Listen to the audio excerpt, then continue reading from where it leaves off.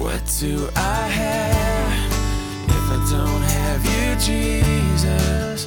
What in this life could mean anymore? You are my rock, you are my glory, you are the lifter of my head. Hi, and welcome to the Rocks Podcast. The book of Romans has been called the king of the New Testament epistles, and for good reason. The letter is all about God and the good news that no matter who we are or what we've done, though we're all sinful and well deserving of God's judgment, we can be saved from God's wrath simply by trusting in God's Son. We are put right with God through grace, through faith. Salvation is a gift from God. This is the message of Romans. Now let's join Pastor Ross with our verse-by-verse study through this incredible book. Now, Father, we pray that the Holy Spirit, who is in our hearts and among us here as we have gathered together in Christ's name, would quiet our hearts and still our minds so that we have room to receive your truth that sets us free. Father God, these are life-changing truths that are before us this morning. We ask that you would help us to understand them fully, to grasp them and to put them into practice so that we might be blessed and be a blessing to others. Most importantly, a blessing to you. In Christ's name, amen. Peace treaties. Peace treaties are happy occasions, are they not?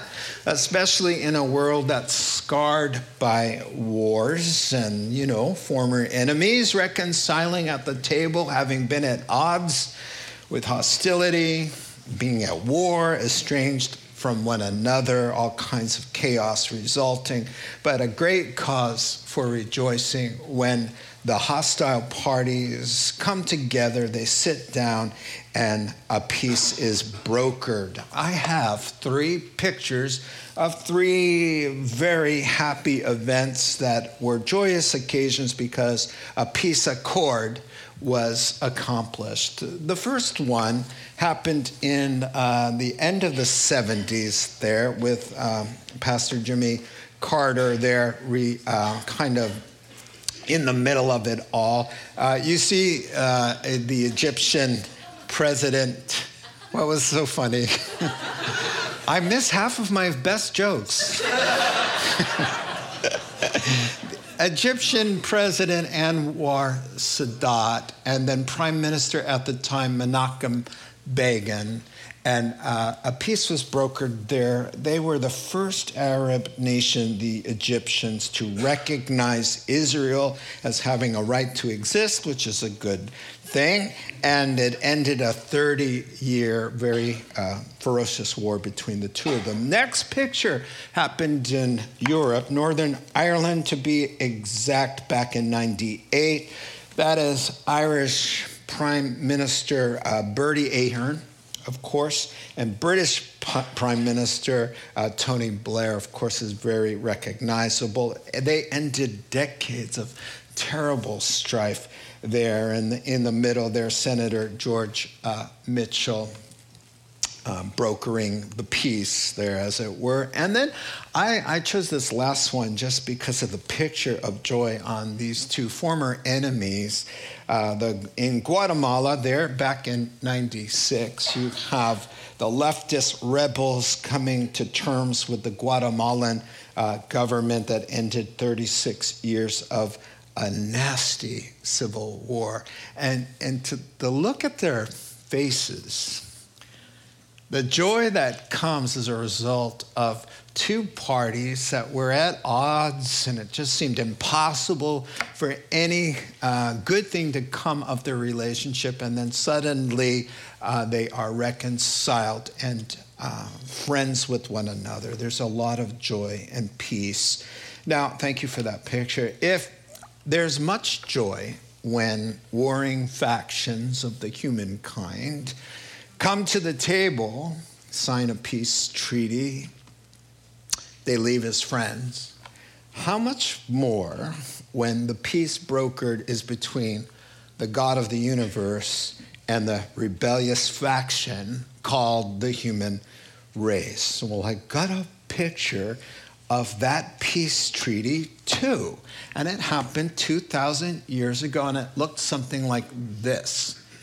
The arms are stretched open wide, saying, from God, because he is God in human form, as Colossians 2:9 tells us, come to me. The war's over. It's finished. And have rest. Be reconciled to God. Not because of your good deeds, but because we're estranged and there's nothing you can do about it, but I can fix the problem for you. And so the great thing that Romans has been telling us about the good news of God is that this is a peace that was brokered unconditionally on his part. There was hostility toward God, from God to us, because he is holy and we are sinners, right? But we also had the same kind of attitude toward him, in that we were sinners and he was holy and we were hostile to God. But God did what we could never do. And he made peace, and God is waving the white flag now, saying, we are reconciled. So whosoever of you wishes to reconcile with me, the war is over between us. All I'm asking for is simple trust. Period.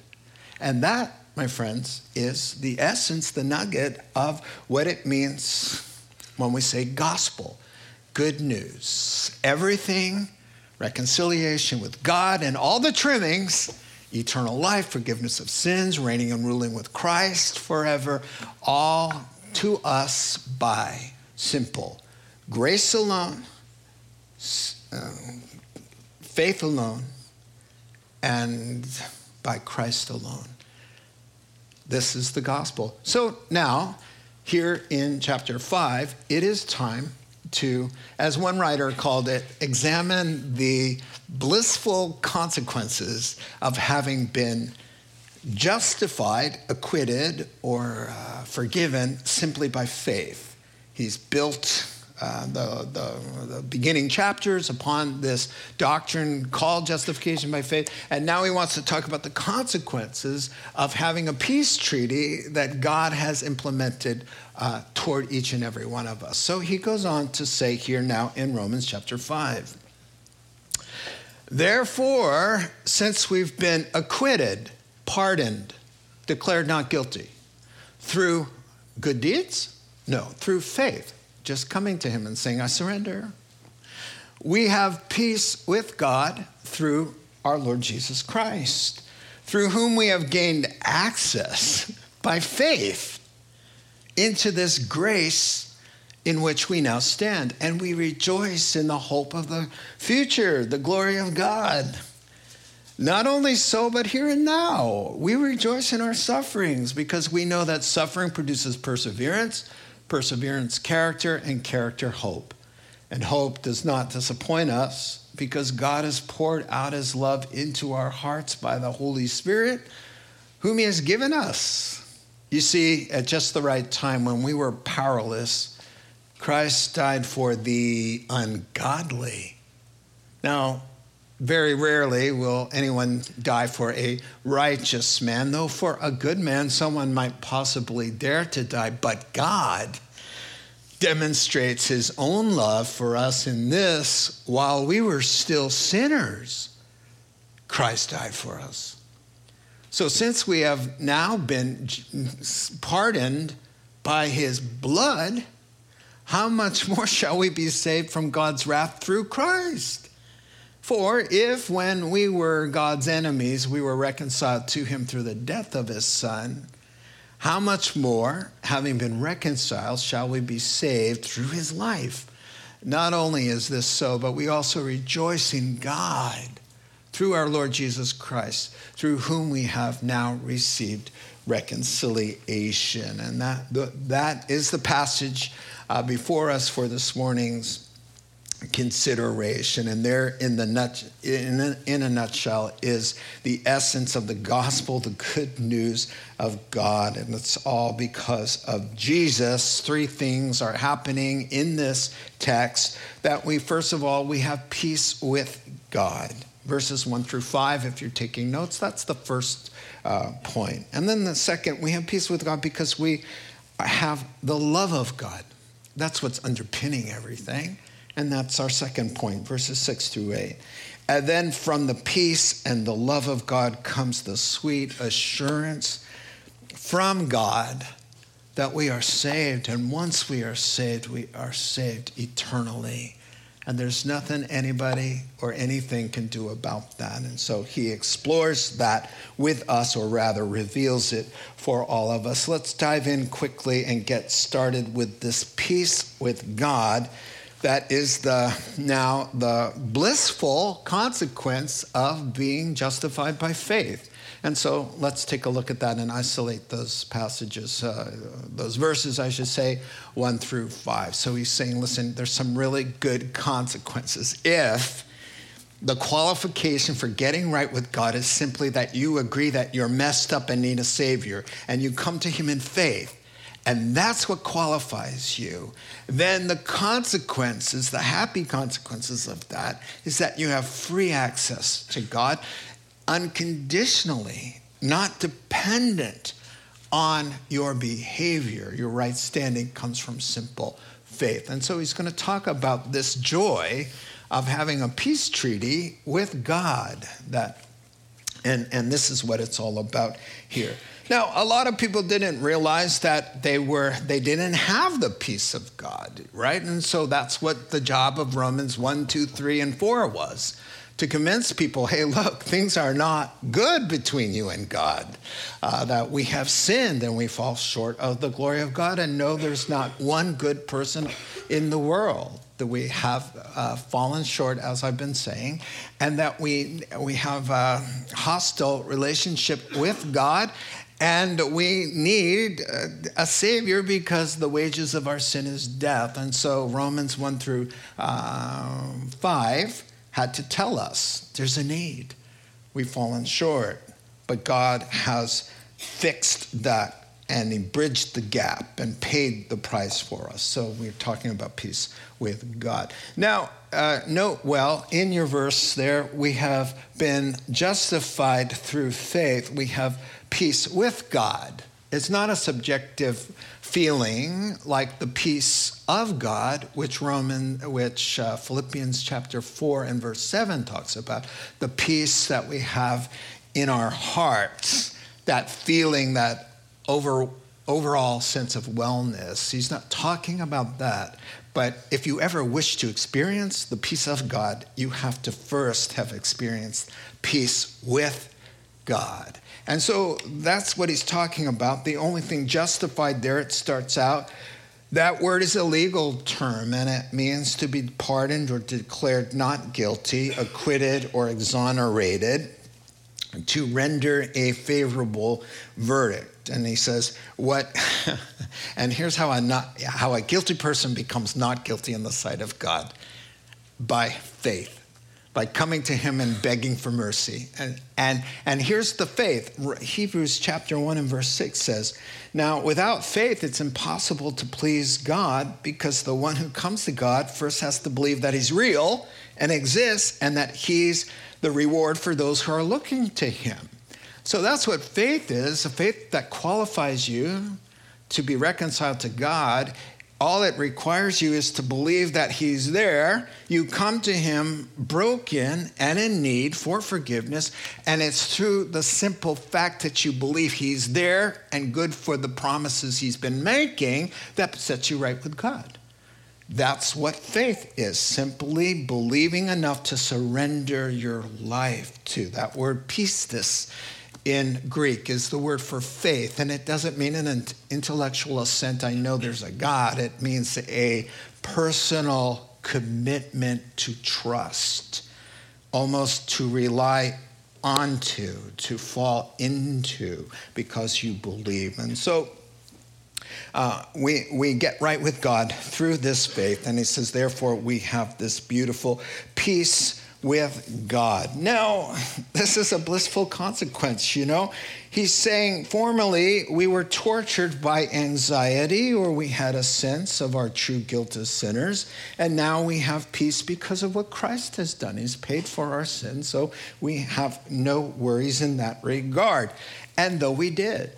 And you know, John chapter 3, verse 36 says, if you believe in Jesus, you have life. He who does not believe in Christ shall not see life, but the wrath of God remains on them. Now, say whatever you will, but the soul and the conscience knows there's something wrong. There's something wrong. There's something wrong. And it is never quite silenced with the peace of God until the soul realizes that the sins have been paid for. One person wrote in Psychology Today, there is a long, well-known, established link between unresolved guilt with depression, anxiety, and mental illness. So the way for the soul to sense wellness is to sense forgiveness, and the only true forgiveness, the real peace. So the word peace here is eirene in your text, and it's where we get the girl's name Irene. And here's what the Bible says. One commentator put it this way: the Bible warns mankind to avoid the counterfeit peace that sinful men manufacture apart from Christ, which the sinful, deceptive heart embraces all too easily. So, you know, there's a lot of people who say, like I was talking to a guy in Forestville at a cafe, and I was talking about the peace of God, and he goes, man, I've got so much peace, I can hardly stand it, you know? And I was like, dude, I think we're talking about two different kinds of peace.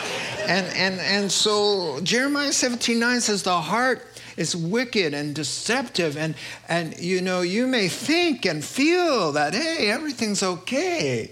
But from God's point of view, we are lacking that peace until we are reconciled with him. In fact, you know, and this peace is the real deal, right? The Bible says in the Old Testament, they speak of peace, peace. They proclaim this peace when there's no peace, right? No, I was flying to Japan, and when we were missionaries back in the day, and I was seated next to a Japanese big-time Tokyo psychologist. I was sharing the gospel with him in broken English and a little bit of Japanese, not much, but we were talking about enjoying the peace of God. That subject came up. And as we were talking, I went to take a sip of coffee, and suddenly, as Japanese people sometimes do, they're a little just, you know, and he says, I want that peace. You know, I said, what? Just say, he scared me. He scared me because he's just listening. Oh, so this guy, you know, so this guy. And then this is how he would say it in Japanese. He would blurt it out, right? But I was not ready for that. But here he is, a psychologist who people come looking for peace, and he's all undone because he realizes now that's the peace that I need. Tell me how to get it, right? And so this is what he's talking about, people. He's saying, do you realize that everything's good in the world when you're right with God? When God's right with you, you're right with God, nothing's in between, and he promises, I'm working everything out. You're mine now, I'm taking care of you, I'm causing all things to work together for your good, simply on the basis, not your good works, but what Christ did for you. It's not dependent on your good behavior. That is why you could just take a sigh of relief and enjoy his love and walk with him and serve him in peace, because he's at peace with you and you're at peace with him. Do all the good deeds you want. Do a lifetime of them. Meditate morning, noon, and night. Move to the top of some mountain and do your thing. But, you know, until your soul, listen, drinks the cup that represents the blood of Christ shed for those sins. That's why Jesus says, take the cup and drink it. And he calls us to look at that cup as the blood shed on the cross. He says, get that inside and make sure it touches your soul, because that's the only payment your conscience will receive to acquit you of your constant falling short. Nothing but the blood of Christ that was shed on your behalf for those very sins that are so it makes life so difficult for all of us. So this is the blissful consequence, having peace with God. And I got to get moving here. He says we gain access. Listen, you get access for what? For your good behavior, because you're doing everything right. You've turned over a new leaf. No, you've gained access to the throne of God because you trust and believe he's there. That's not hard to do. And what do you get from it? He says, here's the blissful consequence. You get access to God himself. So let's talk about this, because this will blow you away. He's saying, really, access there in your verse means he's taken away the hindrances, the barriers to God and God's throne, the presence of God, relationship with God. So in other words, think of it this way. Movie stars or CEOs of very big companies or a monarch comes to Santa Rosa, right? You're getting nowhere near them. You really aren't, because there are barriers. The word implies the barriers to keep an insignificant person from a significant person in the world's point of view are removed. And now you, because you're a whosoever, you're going to trust him. All right, so yes, there it is, the implication, no barriers. You just walk, well, here it is, and I think I have it for you, Hebrews 4:16. Let us then approach God's throne of grace with confidence so that we may receive mercy and find grace to help us in our time of need. The angels are standing guard. The cherubim, the seraphim, we don't even know what that means. But they're majestic beings of light. And there's a throne of God. It's described in Revelation. And you and me get to walk through the door, shoulders back, not cocky, but confident. That's my dad on that throne. Why? Because I'm a really good guy? No, because I simply trusted. I trusted. And that put me right with him. That's an amazing thing. Let me give you an example of this. I was at UCSF, as most of you know, 16 years ago. I had a bone marrow transplant. I had to practically live there. For 3 months, I was in the hospital.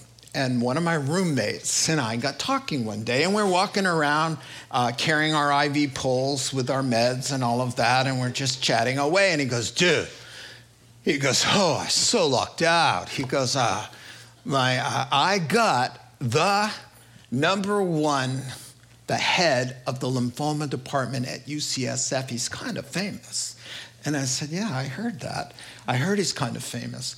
And he says, well, my dad is a neurosurgeon, and my mother is a professor at Stanford. And so they pulled some strings, and he's my personal doctor. And I said, yeah, Lawrence Kaplan, right? And he goes, yeah. And I said, he's my personal doctor too. And so he says, how did you get Lawrence Kaplan to be your personal doctor? And I said, I've got a friend in high places. I have access. I have access to the throne of the person who spoke, and the universe came into existence. Sorry, I'm getting excited. We got access. You got access. You got a problem? You don't have a problem. You know what you've got? You've got access. You've got favor. You've got peace with God Almighty. You don't have a problem. This is what Paul thought anyway. So did you ever wonder, what does it mean when he says we've got peace with God through our Lord Jesus Christ, through whom we have gained access, and we rejoice in the hope of the glory of God? What does that mean? Well, that means now that I'm at peace with God, I don't dread judgment day. I don't fear his appearing in the sky, which he has promised to do. I don't fear meeting him, which he says, I have an appointment that I will keep and that you will keep. For it is appointed unto men once to die and face judgment. So he says, now that I'm at peace with God and he's at peace with me, and I call him Papa God, he says, we take joy and delight in the future glory of God, the appearing of our great God and Savior. I have nothing to fear about that. The wrath of God is not abiding on me anymore because I accepted the peace he offered. And by the way, theologically, it is not have you made peace with God, it is have you accepted the peace God has made with you.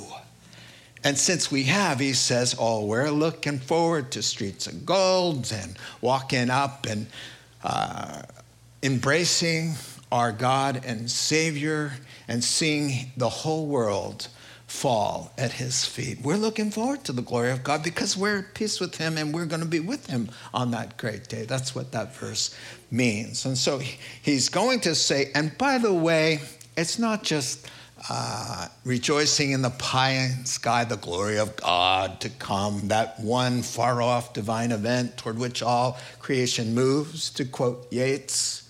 No, there's joy here and now, even in our suffering. And why is that? Because this God is working all of our suffering for our good. And he's going to mention 3 good things that come from our suffering, which through our pain and grieving and mourning, our crosses and our losses, that we can still at some depth of our being have a joy that says, God's in charge. He's working everything for good. This is temporary. And he will never leave or forsake us. But the point he's making here is the joy that we have in the here and now is because suffering is producing 3 beautiful things. So the first thing he says, hey, we know that suffering, and listen, suffering, the word, it means to have the life squeezed out of you.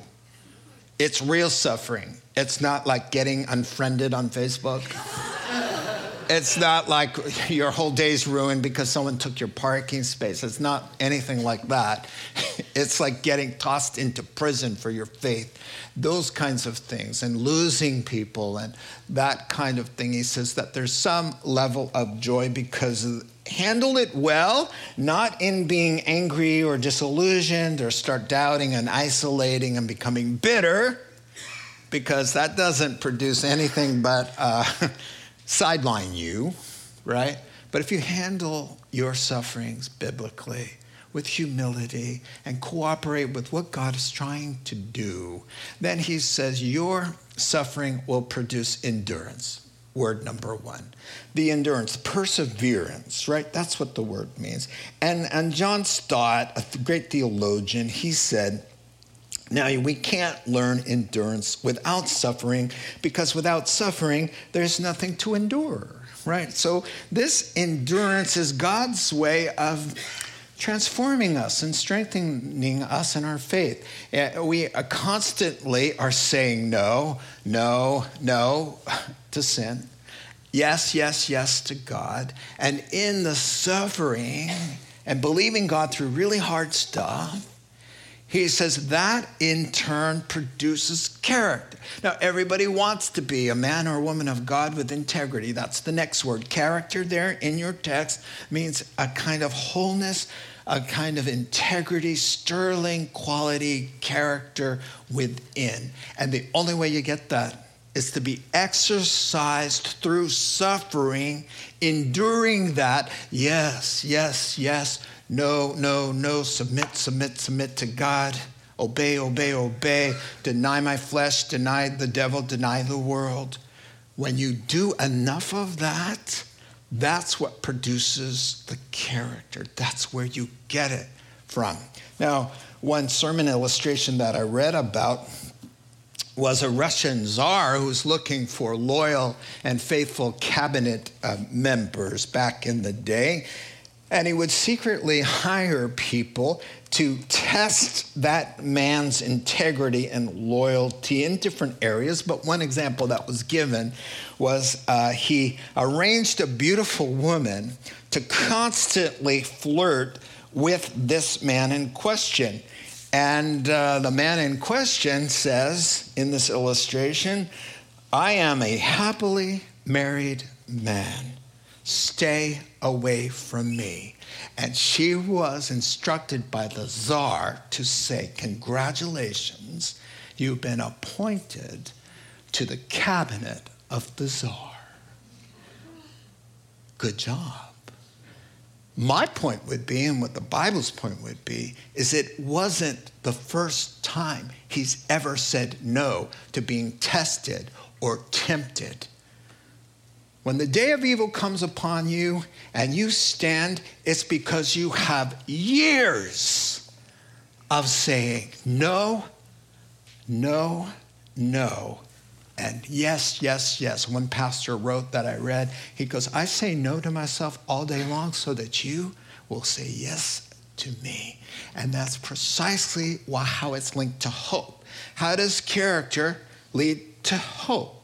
Well, it's because the very reason you're saying no to yourself and yes to God is because the hope that's in you, that it's for a purpose of seeing Christ and having it go well on the day he examines us on that great day for reward in his presence. You see, so every time you tell yourself no, every time you don't gossip when you want to, every time that, just being honest,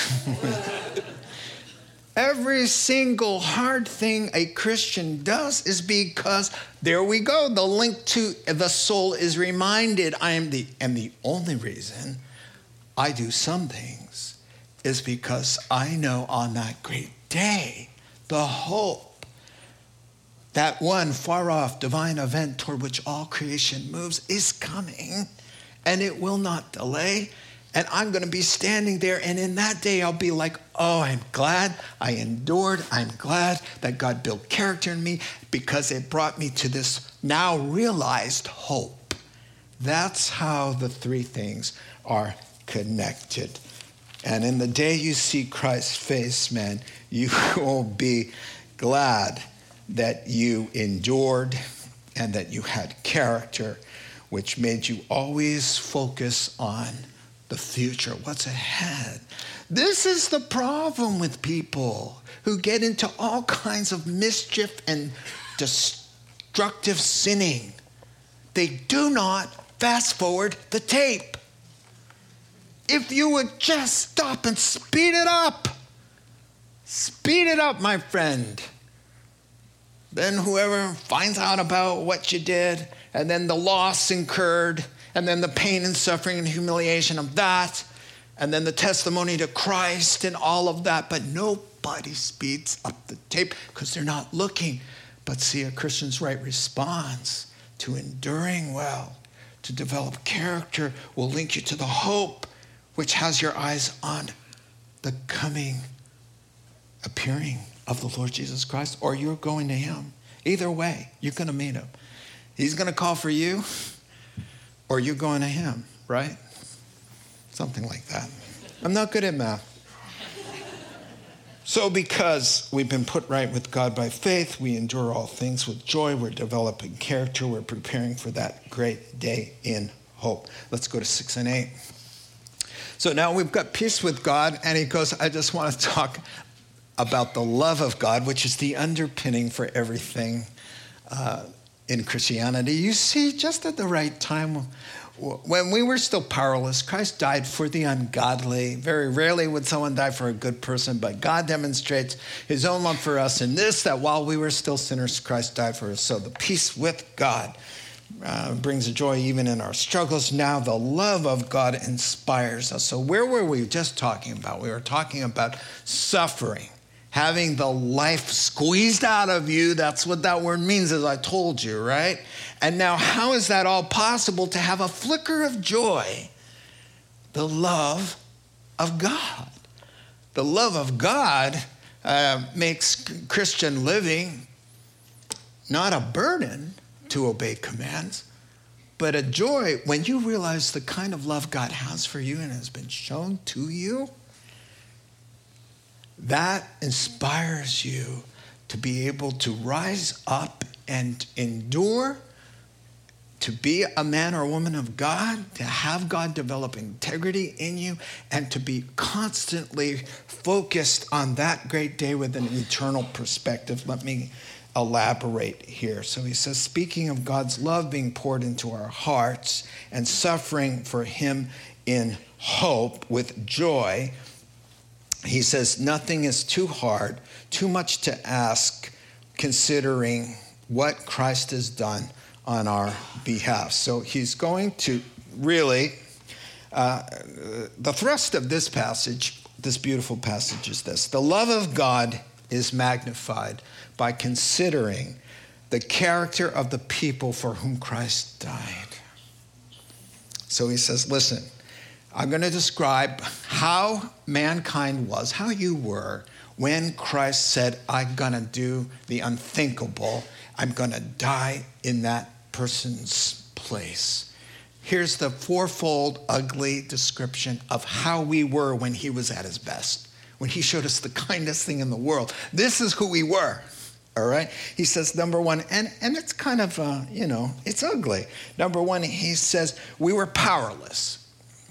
Christ came to our rescue when we were, the word means morally bankrupt. It means powerless to be the kind of person we need to be. That's what he's talking about there. And then he says, we were without goodness. We were ungodly is the word. And that means just insolent, rude, arrogant, wicked, morally corrupt. He says, that's the condition of our souls when God laid down his life for us. And then he says that he calls us sinners. And that means prone to wander, always missing the mark, always wanting to go the wrong way. Always, God draws a line in the sand and we jump over it. That's what a sinner does. And he says, that's what you were doing when Christ said, I love them so much. I'm going to exchange my life and go through the agony of the cross for this kind of person. The fourth one's not mentioned until verse 10. The fourth one is called us enemies. Enemies of God. This is when he laid down his life. So here's what he's saying. Here's a concession. Okay, granted. Maybe someone would consider dying for a good person or a good cause. We can understand that. But get a load of this, because this is not what's going on here. He's saying, if God rescues us at our worst, at a great cost to the Father and Son, what does that imply regarding our worth and his love for us? This is where I get self-esteem. When I understand the great love that he has for me, demonstrated in who I was at the time of the rescue. Wow, that's an amazing thing. He wants us to think about that. He says, would you willingly, this is the implication here. He's saying, would anybody out there, would you willingly give your precious little son? Some of you have had children. Just picture the little baby, all right? How much you love that son. And willingly let him be beaten, stripped, mocked, tortured, executed on a Roman cross to save someone who can't stand you, morally depraved, and wanted nothing to do with you at all. It would be hard enough to give my son away for the best person in the world, let alone a thug or a wretch or somebody who's caused me a lot of pain. Wow. Well, I hear Paul saying, me either. This is the thing, Isaiah 53, it pleased the Lord, Father God, to crush him. What does that say about his love and the worth and the value of all of us. This is what these verses trying to stir up in us. Because once you're aware of the depth and the height and the width and the breadth of God's love for you that surpasses knowledge, it will raise you up to do great things. One writer said, to be loved this greatly by someone this great calls us up to do truly great things. It's the officer who takes a bullet to protect the bad guy. It's a lifeguard who drowns, saving someone who hated him. It's the wealthy man who leaves an inheritance to a child who cut him off for no good reason, just in pride and arrogance and insolence. It's all of that.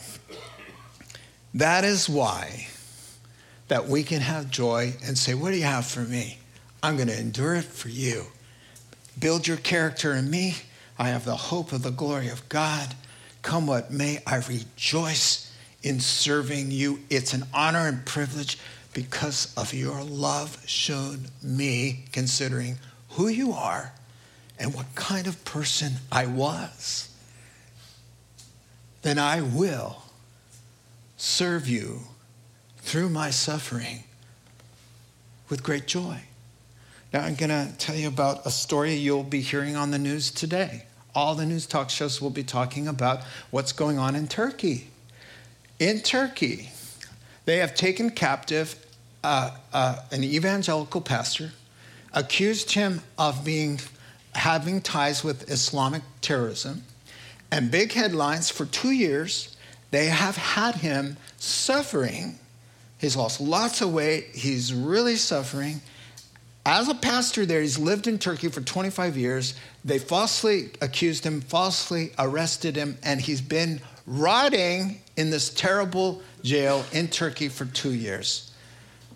President Trump has called for sanctions against Turkey for one reason. And he tweeted it out, as he loves to tweet. And he said, things are not good with us in Turkey right now, because they have an American pastor who's been falsely arrested. And until they let him go, we are increasing our tariffs and sanctions against them. Period. The one reason, here's all that. Say what you will and think what you will about President Trump, but that was a good thing he did. One reason, and it's caused Turkey's currency to go into a death spiral. So the president of Turkey is really hotly responding. And it's all over the news today. You're going to hear about it today. But here's what our pastor friend is saying. Let it be clear, I am in prison here, not for anything I have done wrong, but because of who I am. A Christian pastor, I desperately miss my wife and children, yet I believe this to be true. It is an honor and a privilege and a joy to suffer for Jesus Christ, as many have before me, period. And he's going to make my point for me, isn't he? Right? Because on that great day when he sees his Lord and Savior, he's going to say, it was pure joy to go through that, because I was sustained by your great love for me and what you did for me. That's it. We don't have problems. We have access. We don't have challenges. What do we have? We have a great God and a Savior who's going to walk us through, and he's going to take all the things you hate about your life right now. He says, yeah, they're unpleasant, but they're not helpful. They're helpful. I've weighed them. I know you.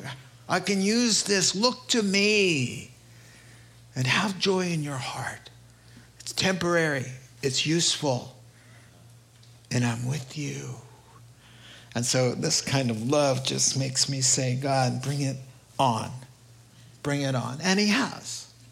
Anybody who knows me, knows our family, knows the ups and downs of the last 16 years. bring it on.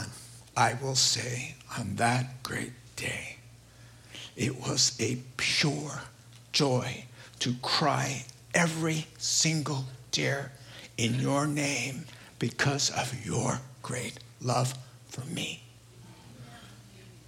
And feel free to imitate me on that one. Let's move on.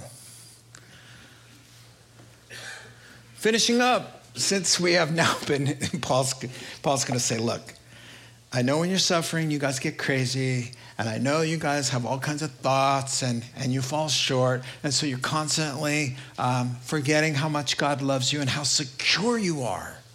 So this is for you to just kind of remind yourself, things are good. So he's going to reason with you. Since we've now been justified, pardoned by his blood, and nothing to do with you,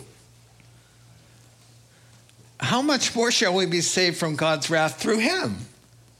For if when we were God's enemies, we were reconciled to him through the death of his son, how much more now we're reconciled shall we be saved through his life? Not only this is true, but we really take delight in God through our Lord Jesus Christ. Let's finish up with these thoughts. So here's what he's saying. Let's rest in the assurance of God. We are enjoying peace with God, right?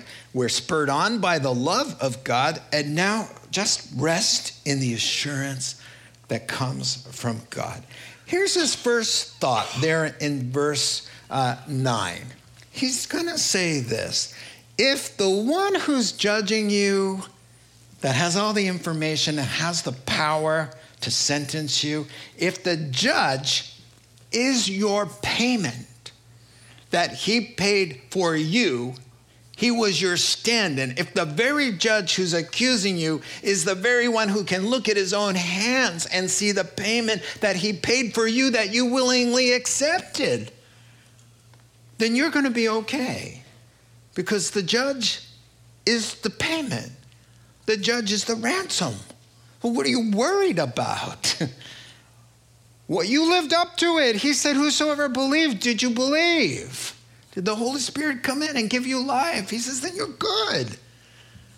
But the problem is we have those thoughts, and we fall short, and out of our mouth comes bad words, and we're doing things to be seen of other people, and we got some hypocrisy going on, and then we start condemning ourselves. He's saying, look, number 2 there, he's saying, if God loved you when you were his enemy, now that you're reconciled to him and you're his kid, and you're at least trying, how much more does he love you? It's kind of like if God treats his enemies like this, well, how does he treat his friends, right? And guess what? He says, you are my friend. How many times do we have to go through this? Because we are stubborn. We are constantly performance-oriented people. When I do good, God's happy with me. When I'm obeying the commandments and having my quiet time and being others-centered, and then everything's good and I'm feeling good. But he says, you could be falling short and nothing has changed because you're justified by his blood. If your heart condemns you, God is greater than your heart. That's what he's saying here. Just free us up from all of this nonsense. And I like the last verse a lot because it doesn't make sense until you think about it. He's going, not only is this so, verse 11, that means, well, this is what I'm trying to say. This is the heart of what I'm getting at. Isn't it nice, and this is what the verse means, isn't it nice to have a peace treaty with God, have some fire insurance? Yeah, that's nice, to escape the wrath of God, and one day you're going to heaven, and God's working all things for good, and we're rejoicing, right? Got it, check it. But he says here, this is the big deal. The big deal, our joy, our boast, is in a person. God.